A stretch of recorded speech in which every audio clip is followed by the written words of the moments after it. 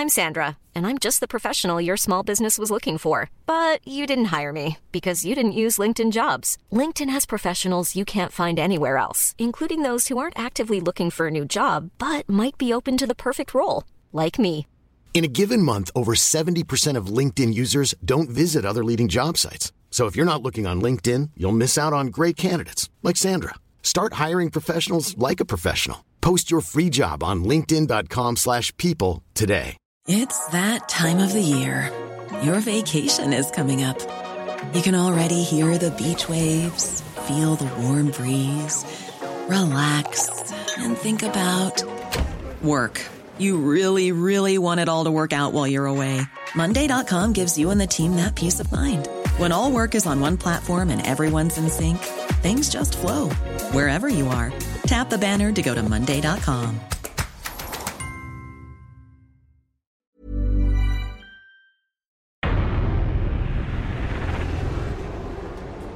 Hello again, welcome to Full Throttle, and we're at the end of another race weekend for World Superbikes and another season for British Superbikes, and congratulations to Leon Haslam, he has finally done it. And although we're in the World Superbike commentary box, we're going to have to start, aren't we, with British Superbikes. Greg Haynes with you, Michael Guy's with us here as well.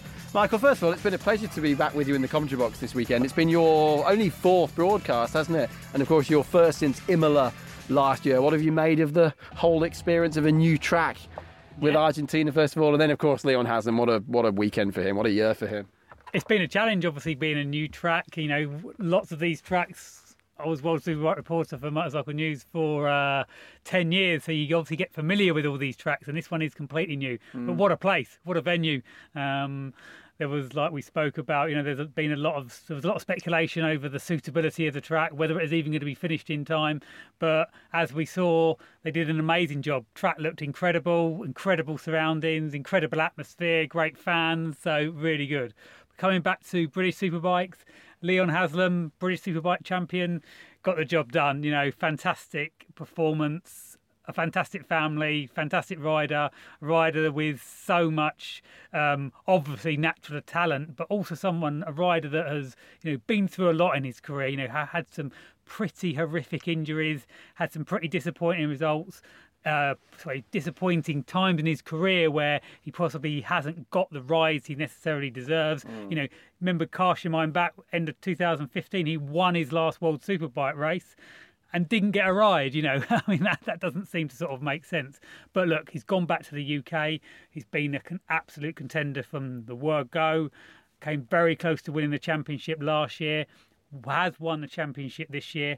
Fantastic job. And that confidence it brings for him to come into World Superbikes in 2019, also with the Provec factory Kawasaki KRT team, which is clearly the number one team in World Superbikes. It's quite a mouth-watering proposition because we know from Leon that he's going to give it his absolute all. And I think there's going to be occasion where he's going to be able to give Jonathan a run for his money. Would you say this is probably the best chance now that we've maybe ever seen of a rider going from BSB as the champion and then becoming World Superbike champion the next season? I'm not saying it's going to be easy, but is it the best chance we've ever had of that happening? Yeah, I guess it has really, because to be stepping up into a world championship and to be on the best bike on the grid currently, we don't know how the new Ducati is going to fare, but right now it's the best bike on the grid, and I don't think any other British champion has ever had that opportunity when they've stepped up. So yeah, I think it possibly is that, but actually pulling that off, I think is going to be a huge task. I think the objective, look, Leon's going to, if you ask Leon, he's going to say, I want to go there, I want to be World Superbike champion. Why wouldn't he? He's a racer. He's come very close in the past. 2010, he finished second in the World Superbike Championship, fought all the way, led a lot of it, was eventually outgunned by a full factory Aprilia, ridden by Max Biaggi, who was, you know, still a formidable talent, with an Aprilia team that was putting in a lot of effort, a lot of energy, headed by Gigi Dall'Igna, the now guru that is taken Ducati to the front of MotoGP. So they were really up against it. But I think Leon his first objective needs to be to get back to World Superbikes, have successful testing, make that transition to a bike with all these electronic aids. He's obviously got used to riding without the electronic aids. It's the BSB regulations, and he's got to go out there and win some races. Had he not won it this weekend, though, as much as we like Jake Dixon, and he's such a fantastic character, he's a great ambassador to the sport, and I think he'll be very popular, actually, with more European and worldwide fans who don't yet know him as he goes across to Moto2 next year with the Nieta team, isn't it, he's signed for. But it would have been horrible had Leon Haslam not won it. It would have been terrible to watch, wouldn't it? It would have been painful. Just after last year, you think, cast your mind back 12 months and he'd thrown away a 32-point lead. I mean, look, you've got to put credit to Shaky, because Shaky put him under immense pressure by going out there and winning those races early on in that weekend. But, he had broken legs, he limped up onto the grid, or was carried onto the grid to congratulate Shaky. It's a complete contrast. He's out now. I'd like to think he's a couple of beers down, enjoying his night, enjoying that feeling of being... And he also won the opening race today, which is a real achievement, and that actually wraps up the fact that he has now won on every single circuit on the BSB calendar. That was the one sort of hole in his career. This is since his return. He'd won there back in the day on the Ducati, but incredible ride, incredible performance year long. And on the subject of Jake, I met Jake right at the start of the year. I went trials riding with him and Whittam, actually, and Foggy. And I remember that. It was a feature in MCN, wasn't it? Yeah, a feature in the paper. What could possibly go wrong? Guy, Whittam, Foggy and Dixon out on trials bikes together. Yeah, and I didn't know Jake, and I warmed to him that day, to be fair. He's a good guy. He's an interesting guy.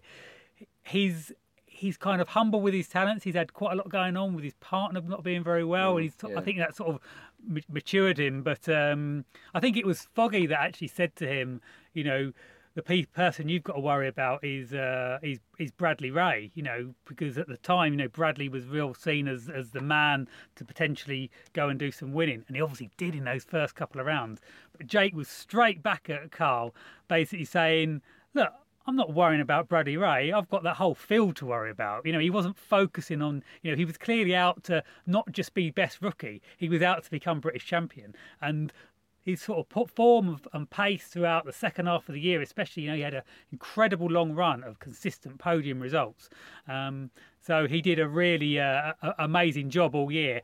And I think it's vital for British motorsport that Jake Dixon has made a jump to the world stage, and he's in the MotoGP paddock. He's going to be in Moto2. Ultimately, Cal Crutchlow winning races in MotoGP, obviously an incredible talent, and is really upheld British honour in that paddock for the last few years. But he's not going to be racing maybe 1-2 more years. We've lost Bradley Smith and Scott Redding out of the MotoGP paddock this year alone. So having some new talents come through, and Jake's only 20, maybe he's 20 years old, and that's the age they need to be getting into this paddock. And he's also signed for a good team with the Aspar team. So hopefully, the future is bright for both Leon and for Jake. Well, we've got to hear from them, haven't we? They were, of course, chatting with our guys over at Brands Hatch for their last weekend of the season, the last BSB of 2018. Jake Dixon and, of course, the 2018 BSB champion, Leon Haslam.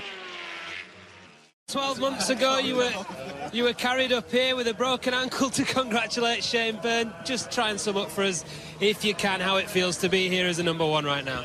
It's unreal, honestly. What a year. Like I say, 100% race, we're in 15 wins. I couldn't have wished for anything more.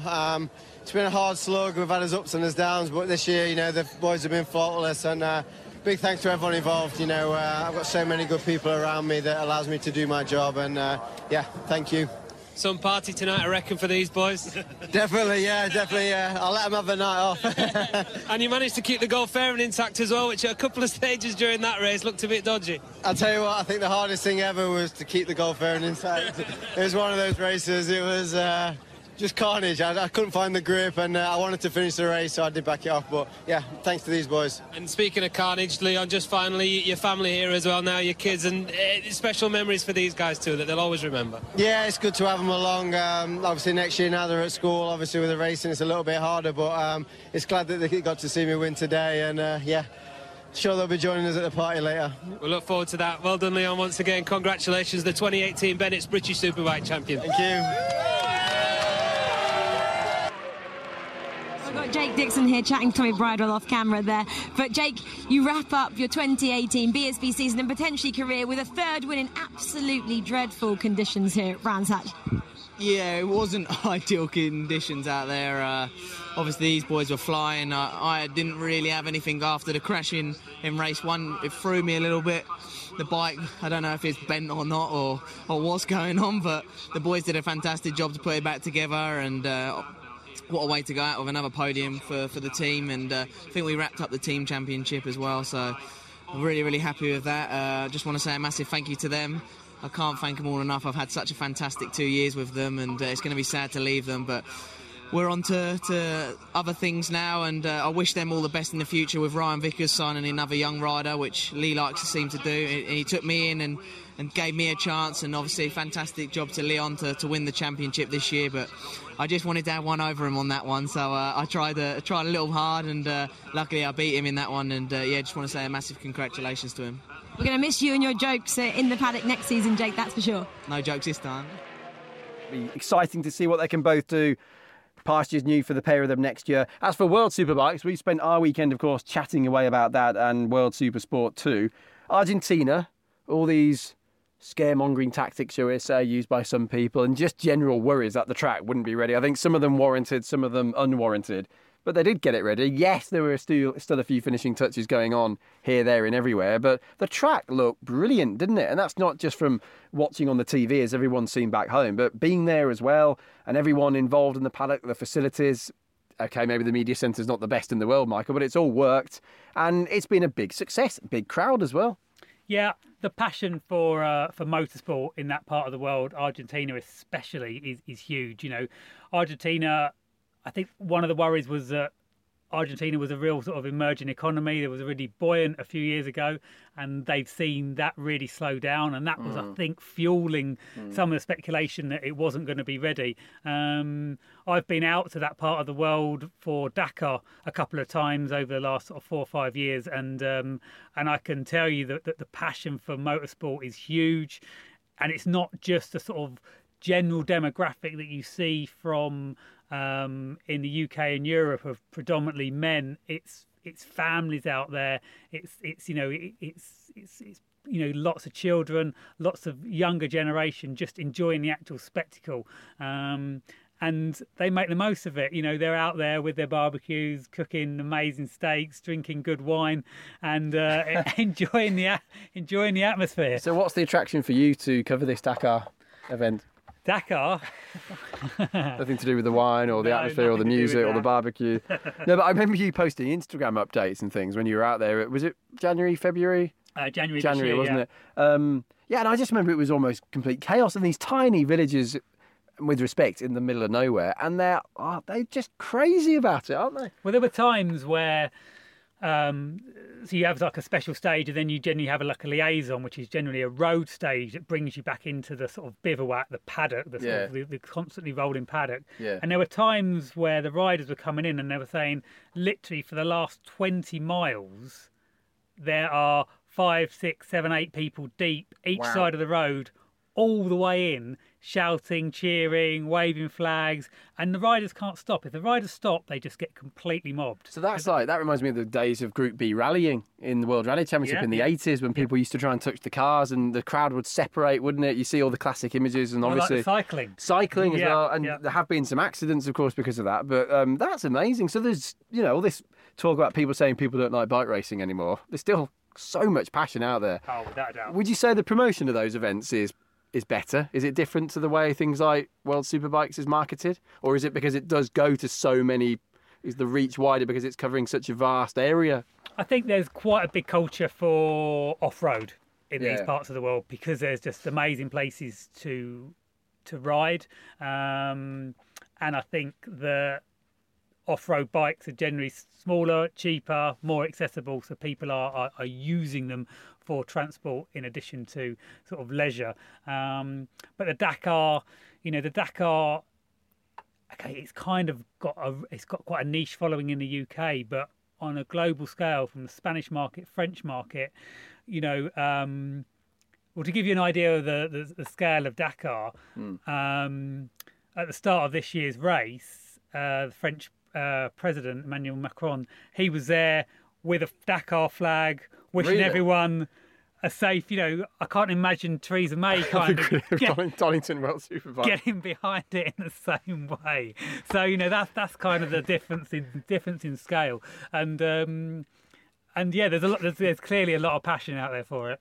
Yeah, it's amazing, actually, isn't it? You can imagine Donald Trump being on the grid at Laguna Seca, can't you? It's going to be fantastic. It really is. It's going to be great. So Jonathan Rea, well, I mean, what can I say? Counting up the records, 1, 2, 3, 4, 5 doubles in a row, 10 wins in a row. That had never happened before. It has now.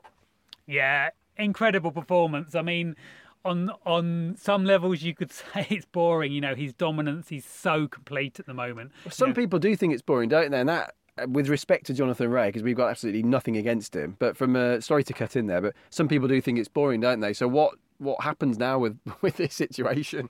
Well, at the end of the day, Jonathan Rea is doing exactly what he is essentially paid to do, what he's grown up wanting to do his entire life. He's not going to slow down, is he? No, I mean, why on earth would he?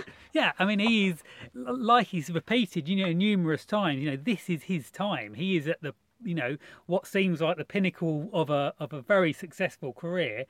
And right now, you can't see anyone getting close to him over the course of the season, because not only is Jonathan able to get to the front and pull away like we saw in race 1 this weekend, but he's also able to force the issue. He's also able to force people into mistakes. He's totally prepared to go bar to bar with people. You know, he really is a complete racer, and he's absolutely at the top of his game, and he's enjoying every minute. And you know, he's perfectly placed for that to continue. Do you not think as well that we should enjoy this era in a sense that, you know, in the future these are the records that we'll be talking about in commentary, in MCN newspaper, or wherever we're talking or writing, and just chatting generally with our friends down the pub or whatever. We'll be looking back at Jonathan Rea's records, won't we? As Jonathan said, there'll be someone else out there in the future looking to beat my records. The sport is built on history and records, isn't it? We compare Marquez to people like Freddie Spencer or Ago or Doohan, who in their day, particularly Doohan and Ago, were absolutely dominating. And you could say that was very boring at the time, but when you get to the future, these are the records that are there to be beaten. So he's actually, in some ways, building up the future of the sport in a way, isn't it, for something to be aimed at in the future? Well, yeah, I mean, the fact that we, up until recently, we were comparing him to Carl Fogarty, who, you know, he's a household name. You know, he's king of the jungle. You know, he's a man that has you know, morphed into more than just a motorcycle racer because of the way he did it and because of the way he won, because he was taking on Italians and Americans and Australians and fighting that way. Yeah. And, you know, obviously incredibly popular. So you're absolutely right, Greg. I mean, I think you're in a position where these are days where we will look back at them and they will be constantly referenced, because whatever happens, you know, these records that Jonathan Rea is setting, like we say, one day you've got to say that these will be broken. But sat here right now, you know, we're thinking, when the hell is this ever going to end, aren't we? It's taken 20 years for Jonathan to beat Carl Fogarty's records. You know, Jonathan's not finished yet.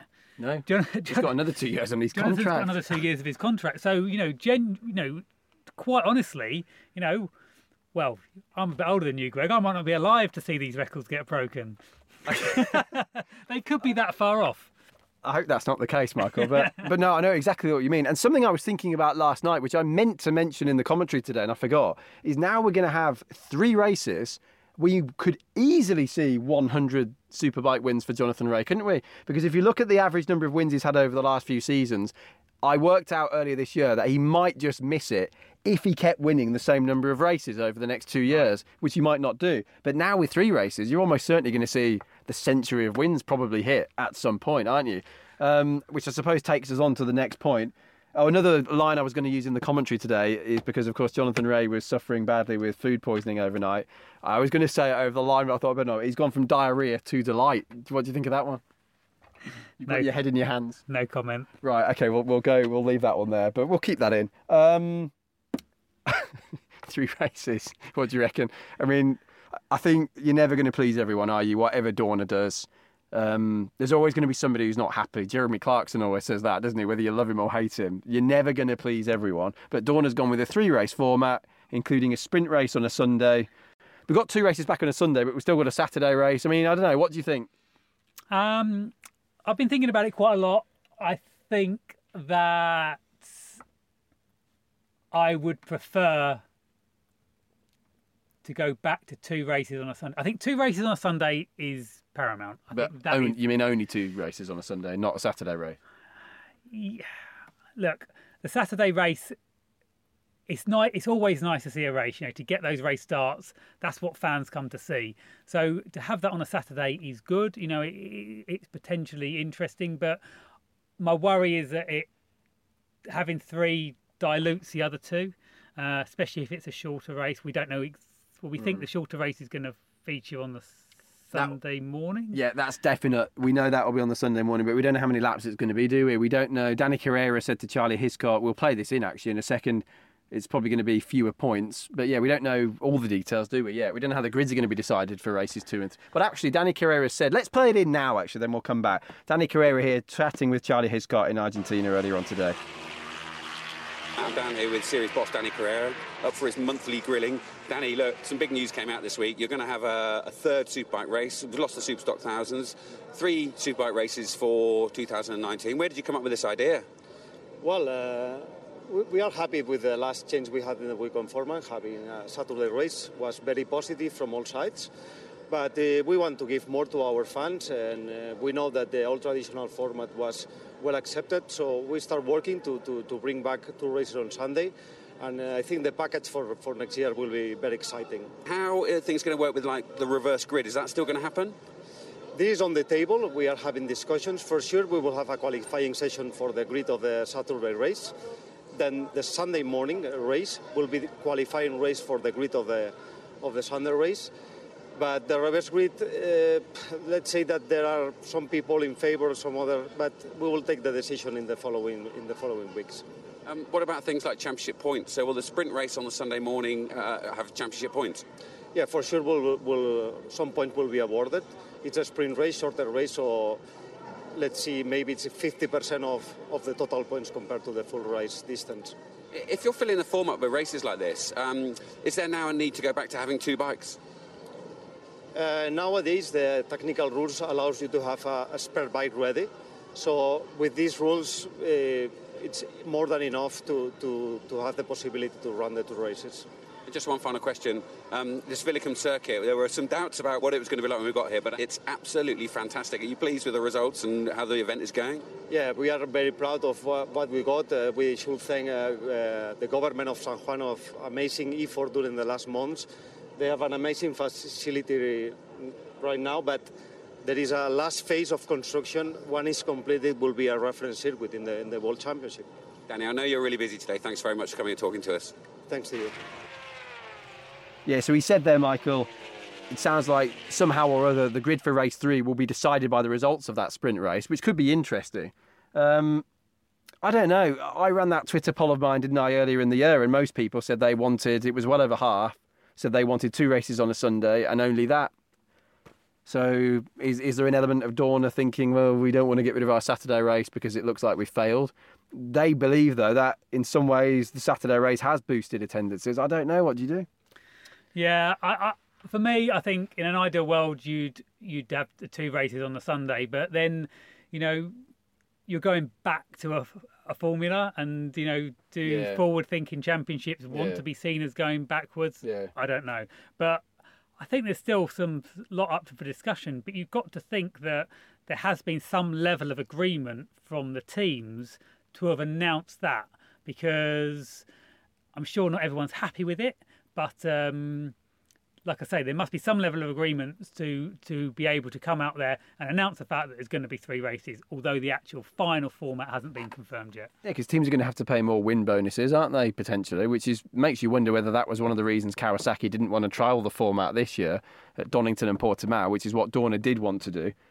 But of course, more parts, more tyres. Yep. If a bike's crashed, you're going to potentially miss 2 races if you can't repair it, and not 1. For the smaller teams like Go 11, Pedicini, people like that, that's quite a big difference. In fact, that's a massive difference. And I know for a fact some of the teams actually aren't happy with it. I mean, I'm a commentator like you are as well at the moment this weekend. Reporters, we like races, don't we? So in some ways, the more the better. But like you say, there's that danger of diluting it. Yeah, and you only had, you had 14 finishes in today's race. As teams, struggle for budget potentially, it could mean that you've got less teams on the grid because they just can't make that financial commitment to be there for what will be, 39, 42 races. Yeah. That's like you said, it's going to increase the number of tyres used. It's going to increase parts on the bikes. They're going to get through clutches. Most of these teams are probably putting a new clutch in every race for the race start. Straight away, that's time and money. Yeah, I suppose time will tell. Here's a few reactions then from the weekend. Jonathan Rea was absolutely exhausted this afternoon, and who can blame him? The poor guy hardly had any sleep overnight. Chaz Davis as well here. I'll get a word with Chaz. Let's not forget Xavi Forés was on the podium with Marco Melandri. Good weekends for them. But here's Jonathan Rea and then Chaz Davis. They were chatting with Charlie Hiscock. So, Jonathan, you did it. 10 wins on the bounce, but also you've now got 55 wins for Kawasaki, which makes you equal with Carl Fogarty on the all-time single manufacturer wins title. So the records are just falling for you, mate. That's awesome. Yeah, really awesome, especially today when the temperature came up. And I spoke to you in the grid, and I didn't think I was going to get to the end of the race, honestly. I told you I think I was going to try and win, but I had 5 laps power and warm-up, and the last 5 laps I felt really sick again, so I can't believe I could just finish the race. But thanks to my team for giving me a great bike here. It's clear that our bike was good on tyres. I could do what I want with it and ride with ease and still pull a gap. So ZX10RR was incredible. Just tell us about the top of the race, because it looked like quite sketchy for you at the start, and then we saw you have a massive moment on about lap 2.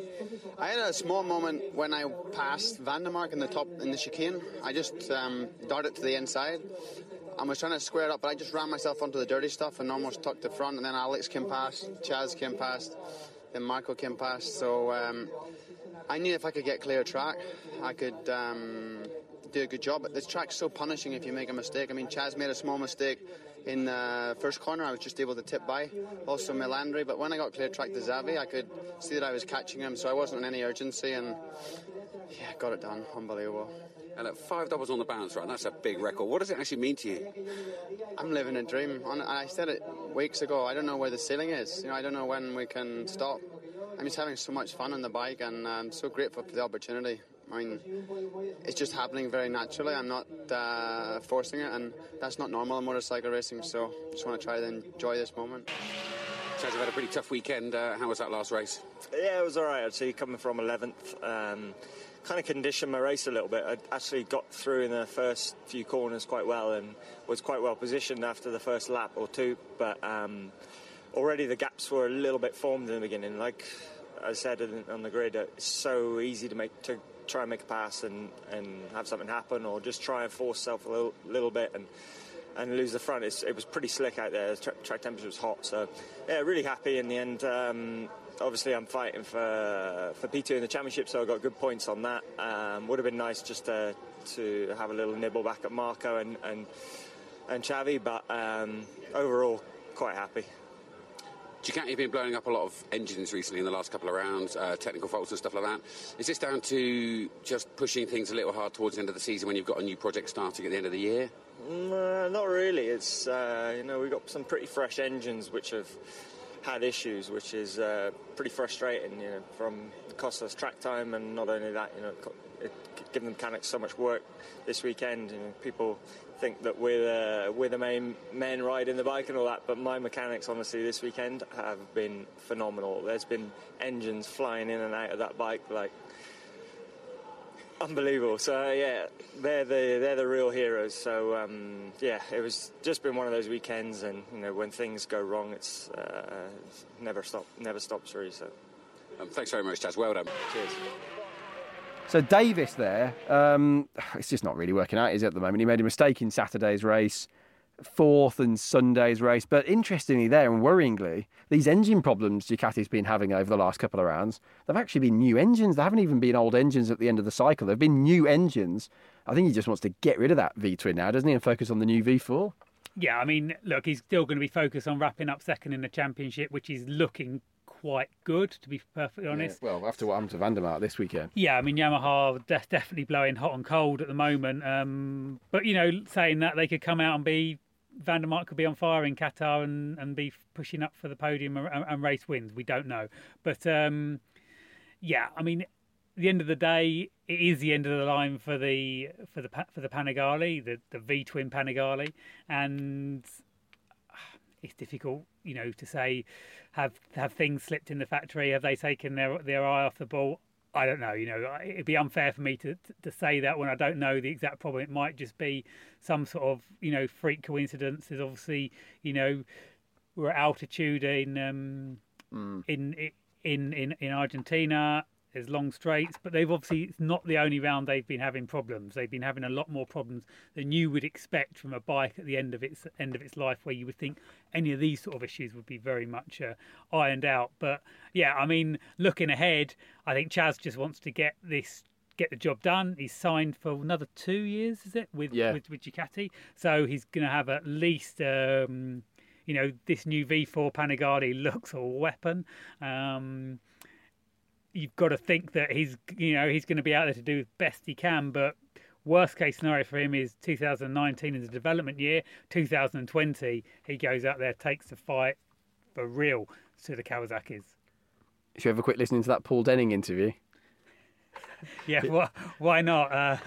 Paxman versus Denning. It's an interesting one. Yeah, have a listen to this.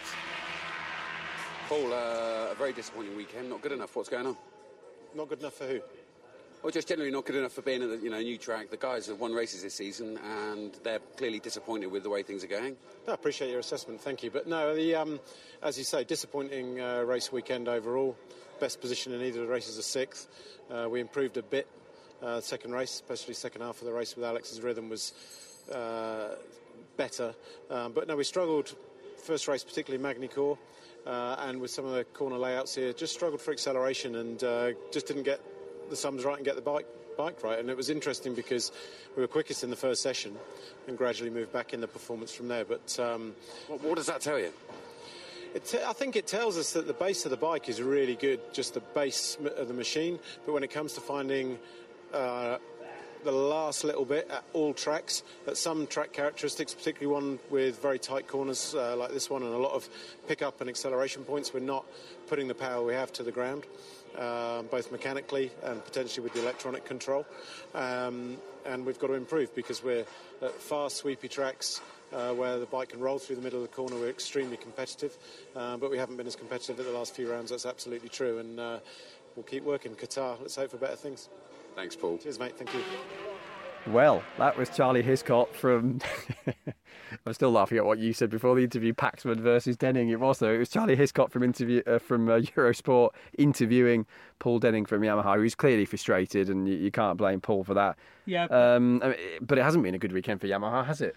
It hasn't been a good, and Charlie obviously wanted to get an answer out of Paul, but to be all credit to Paul, he's an honest assessment of where they're at. He didn't.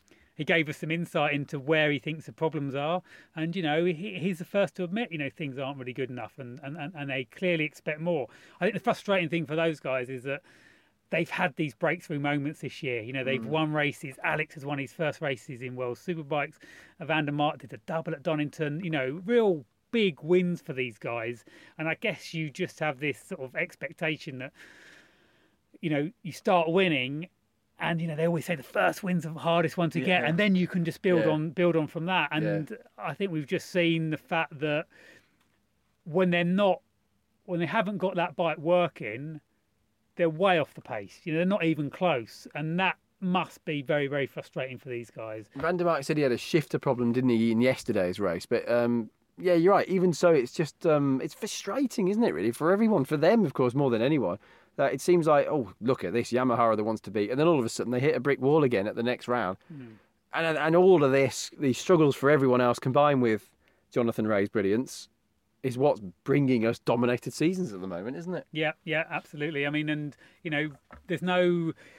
It's not like the Yamaha effort is an insignificant effort. They've got serious about it. The last few years it's really stepped up, and this year you really sort of felt that they've made another step, and it is disappointing that they can't be anywhere near as consistent as they need to be actually taking the fight, because like we said, Jonathan Rea has done these 5 doubles on the bounce, but he was in control before that even kicked off. He left the first round not leading the point standings, but it wasn't long before he'd taken over, and from there the just momentum and the confidence has just grown and grown and grown, and now is at peak of his career, time of his life. Yeah, that Brno test is when it all changed. So let's go to Rider of the Weekend. I don't think there's going to be any big surprises here, but here it comes. Michael? Jonathan Rea had to be. I think I gave Rider of the Weekend to Toprak from race 1 just because of the way he didn't really seem to care about the offline grip issues and just cracked on anyway and got away with it and rode superbly. He made some great passes down into turn 1 without running wide, without sort of messing up his lap, and that was really impressive. And it's always nice to see a young talent up there. But as an overall weekend performance, to win race 1 by 9 seconds and to come from 8th on the grid, obviously feeling really, really under the weather, to he was in control by half race distance, had easy pace to catch Forres and pass Forres and take the win by it was like 3.7 seconds at the end, mainly because he probably lost 3 seconds on that final lap by pulling stand-up wheelies. So he clearly found a bit of energy from somewhere for that. But I think that will probably go down as not one of his most enjoyable wins, but when he looks back, one of his most satisfying wins, because that takes a big effort to do something like that. Yeah, and his 70th career win as well. I can't believe it. It was 50, wasn't it, at Magny-Cours last year when he won the 3rd title. Now he's on 4 titles and he's on 70 wins already. Right, here comes the star tweet. So, Michael's got a star tweet, which you've spotted, haven't you, on our Twitter timelines. And thank you once again, everyone, for all your tweets. We obviously haven't had free practice coverage across the weekend in Argentina. Dorna just provides the satellite feed for that on European race weekends. So there's been no free practice this weekend, which is where we usually take some good tweets. But thank you nonetheless for everything you've sent in, especially on Saturday to Michael Guy 01 and Greg Haynes TV. We answered some questions during Superpole. But one we've had this afternoon, Michael. Yeah. What have we got? Who sent this one? Yeah, in the last hour, Philip Armstrong. And he says, is there anyone more at the top of their game in any class of motorbike racing currently than Johnny Rea, Marquez included? So that's anyone in motorcycle racing worldwide, in any championship, who's at the top of their game. Is there anyone ahead of Jonathan Rea? Now, just before you answer, how many years have you been working for MCN now? 15. 15 years, and obviously you followed bike racing all your life before that. Yeah, used to race, etc. Not very well, but used to race. What do you reckon is the answer to that question? I think he's called it well. I don't think there is, because look, Marquez is in MotoGP. He's breaking the rules, no doubt about it. An absolute incredible talent, has really taken motorcycling to another level in many ways, because he's kind of shown that he can crash a motorbike and actually not crash, and having that confidence to be able to do that and to be able to push to the nth degree makes it clearly very difficult for his rivals. But saying that, he is still getting beaten. He's not winning at the same rate as Jonathan Rea in World Superbikes. Marquez hasn't won the last 5 races on the bounce because of the rivals he has got with, I guess the main 2 at the moment are Jorge Lorenzo and Andrea Dovizioso, who are, very special riders in their own right. But in terms of actual dominance and in terms of state of mind and the bond he has with his team, that advantage, I don't think anyone else in motorsport currently is enjoying that sort of level of advantage over their rivals. Maybe this is an unfair question, but I'm just keen to hear your opinion on it. If Jonathan Rea went to MotoGP on, let's say, equal machinery, i.e. a factory bike, a Ducati, Honda, Yamaha, whatever, would he be able to beat people like Lorenzo Marquez and Dovi and Rossi and co? And I'm also going to ask you, if they went to World Superbikes on a factory bike, a Kawasaki, Ducati or a Yamaha perhaps at the moment, would they beat him there, in your opinion? And I know that's a very unfair question. Right on the spot. But I'd love to hear what you think about that. Okay, so in the first instance, no. I think Jonathan Rea going to MotoGP, there's a lot to learn. And you're up against riders that have been in that paddock their entire life with years and years of experience. And I don't think, Jonathan Rea's clearly an exceptional rider, but he's not, 20% better than Marc Marquez. And I'm sure Jonathan would agree with that, And I think that's a sort of difference you'd have to be to come in there and beat them at their own game in a paddock they know, tracks they know, tyres they know. Because, like Jonathan has got this incredible structure around him that enables him to perform at this level week in, week out, so has Marquez. So has not Viñales, that was a bad example, but so has Dovizioso, so has Valentino Rossi. These guys have got that network. So to come, even if he came he came in and joined, Repsol Honda, he's still got to build up that team. He's still got to build up all that knowledge of the tyres, the electronics, the team, the tracks, the hospitality, the Clinica, all that would have to come in place. Because it is one of those worlds where everyone knows everyone, isn't it? It really is. Yeah. So I think it would be a multiple year process to be in a position where you could challenge at the front of MotoGP. I think, and the other part of your question is those guys coming to World Superbikes. I think that the same rules apply, but I think that transition time will be quicker because I think that ultimately they're going to be getting on a less sophisticated motorbike, a slower motorbike, bikes with less grip, shorter races. I think there is everything there that would ultimately...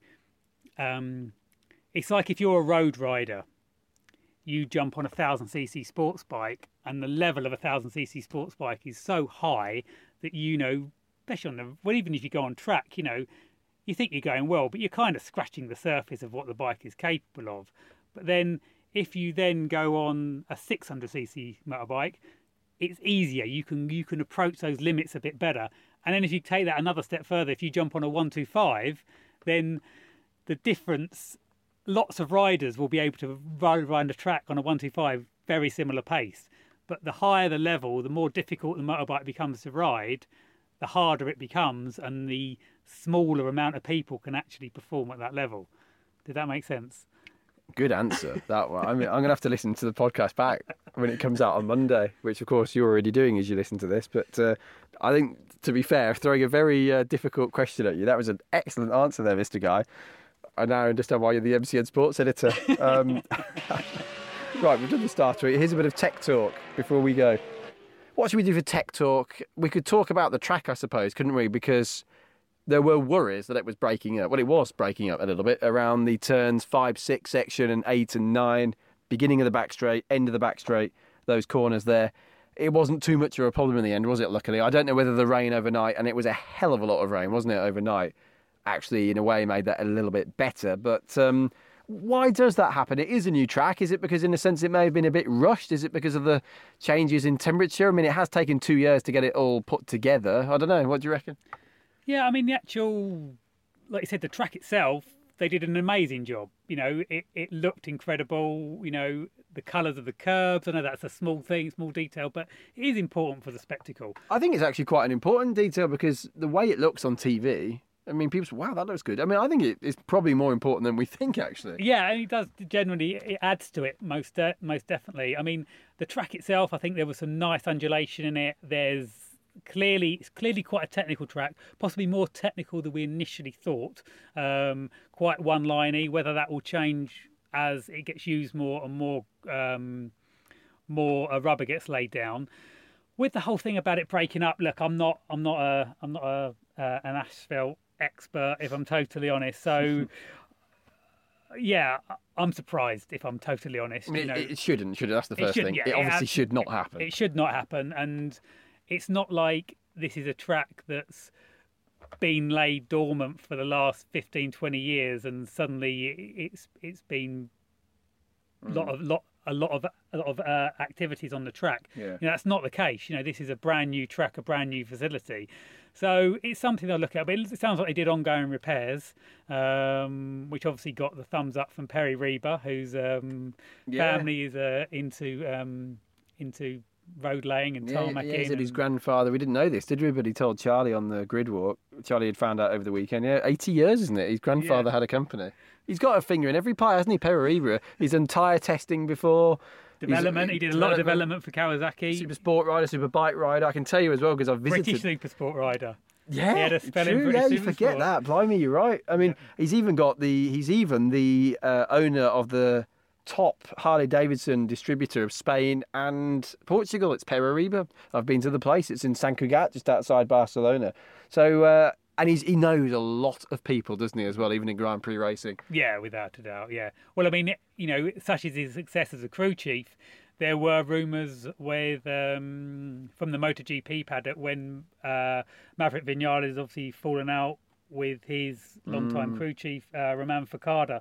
And Perry Reba was one of the names that actually came up as Vinales actually wanting. I mean, Perry didn't want to go; he wants to stay with Jonathan. Is it Paco Sanchez who manages Maverick Vinales? I'm trying to remember his name now. But anyway, Maverick's manager, I'm pretty sure he's quite close friends with Perry Reba as well, so I can understand. Okay, so that's where the link was, right? I did think it was a little bit random. Yeah, I can understand if that's probably the case there. Yeah.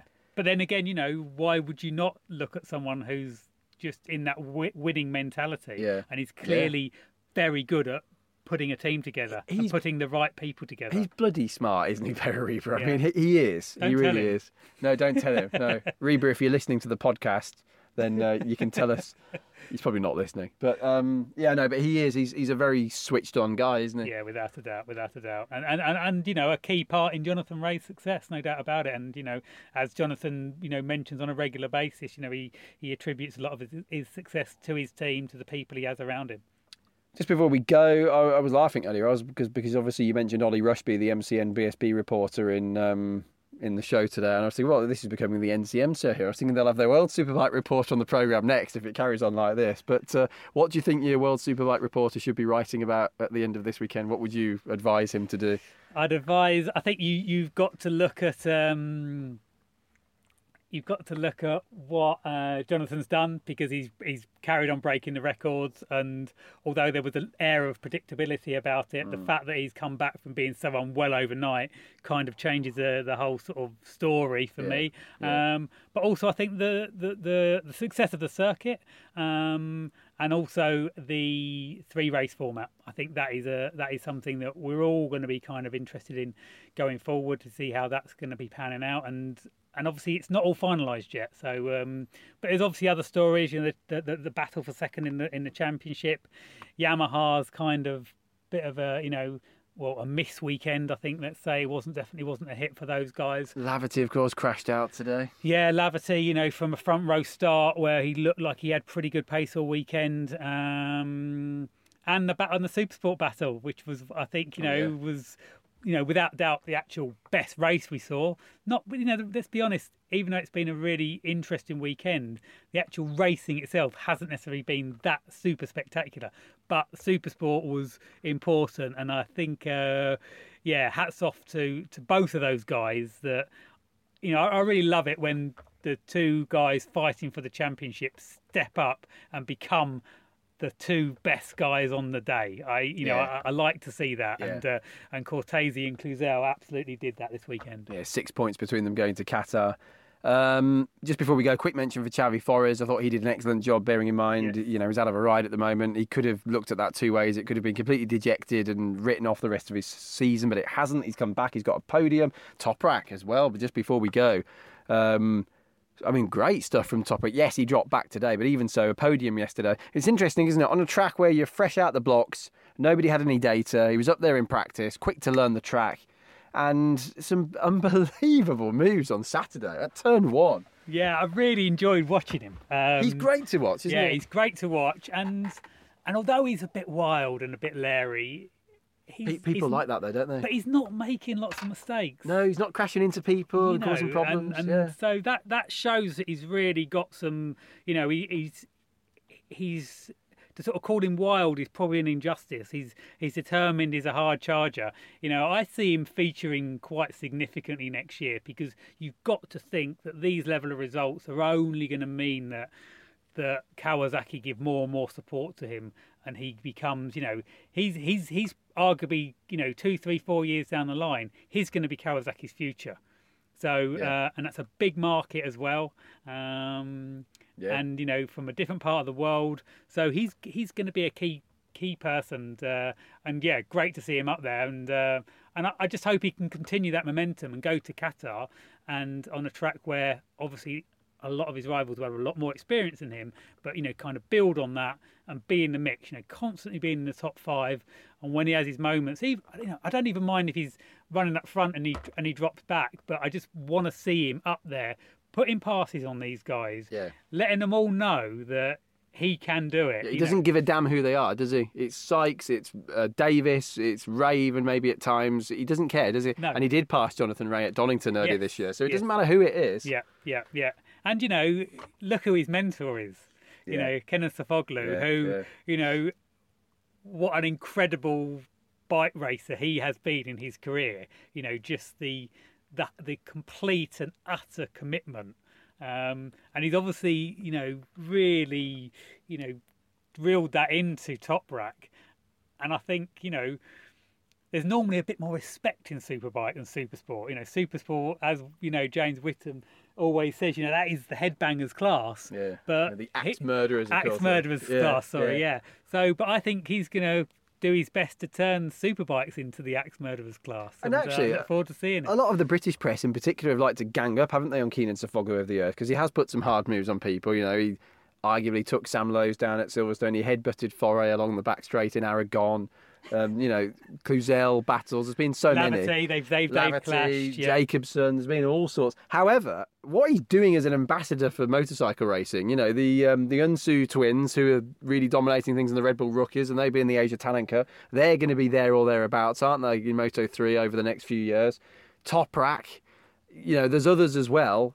He's done a lot for motorcycle racing, and he was building a circuit in Turkey. I don't know how that's going, but he's a hell of a character. Yeah, and I think the other thing we don't appreciate is that just how big a celebrity he is in Turkey. I was told, I don't know if this is 100% true, I don't quote me, but I understand he's the face of Gillette.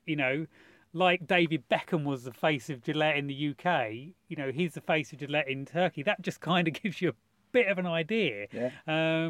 He's a member of Parliament there now as well, isn't he? He's in Parliament. He's great friends with the minister or something. He's great friends with the president. Yeah, but no, you're right. I think he was like up around Istanbul on, on billboards and all that sort of thing. Yeah, and that's that can only be a good thing, for motorcycle racing. But it shows that the passion is there from Turkey, and as a result of that passion being there, the finance, the backing, and if that's all in place, then we're going to see a lot of fast Turkish riders continue to emerge. And it's Kenan that has sort of set the precedent of this. You're a Turkish motorcycle racer. This is how you need to go about it, which is pretty formidable. Yeah. Well, Michael, I've kept you for a lot longer than I said I would, so I'm sorry about that. We've been chatting here for nearly 45 minutes, but I'm sure everyone will appreciate it listening to the podcast. You've got to get on your emails now on the phone and lots of other things to get MCN stuff ready for the copy to go out on Monday. To go out on Wednesday, but it goes to print on Monday. What can we expect in this week's MCN? I believe it's a bit of a special edition, isn't it? It's coming out on Wednesday, of course, this week. Yeah, we've got, it's one of our premium issues. So we've got Bike of the Year, which is a big award supplement that's going in there. And the other things we've got from us, I'm obviously sports editor, so from a sport point of view, we've got an exclusive interview with Leon Haslam. We've done a lot of stuff on his career. We've got a look at how the championship was won, beautiful graphics our designers have been pulling together to make that, a real sort of feast for the eyes, and all the details in there. We've also got obviously the report of what's gone on, Jake Dixon's take on things, and obviously two winners from the race weekend with Glenn Irwin and Richard Cooper. Got preview for Motegi, and we've of course got WSB coverage. So plenty in there for next Wednesday's paper. Michael, thank you very much. It's been an absolute pleasure sharing the commentary box with you again. We'll be back, of course, for the podcast next week, and we'll be, of course, probably speaking to some BSB people, quite possibly Leon Haslam, I'd imagine, and, of course, looking ahead to the final World Superbikes of the season in Qatar. And don't forget, that's a Thursday, Friday, Saturday weekend. Friday and Saturday races live on Eurosport and the Eurosport Player. But before that, another podcast next Monday. Thanks a lot, Michael. Speak to you soon, and we'll speak to you on the podcast next week.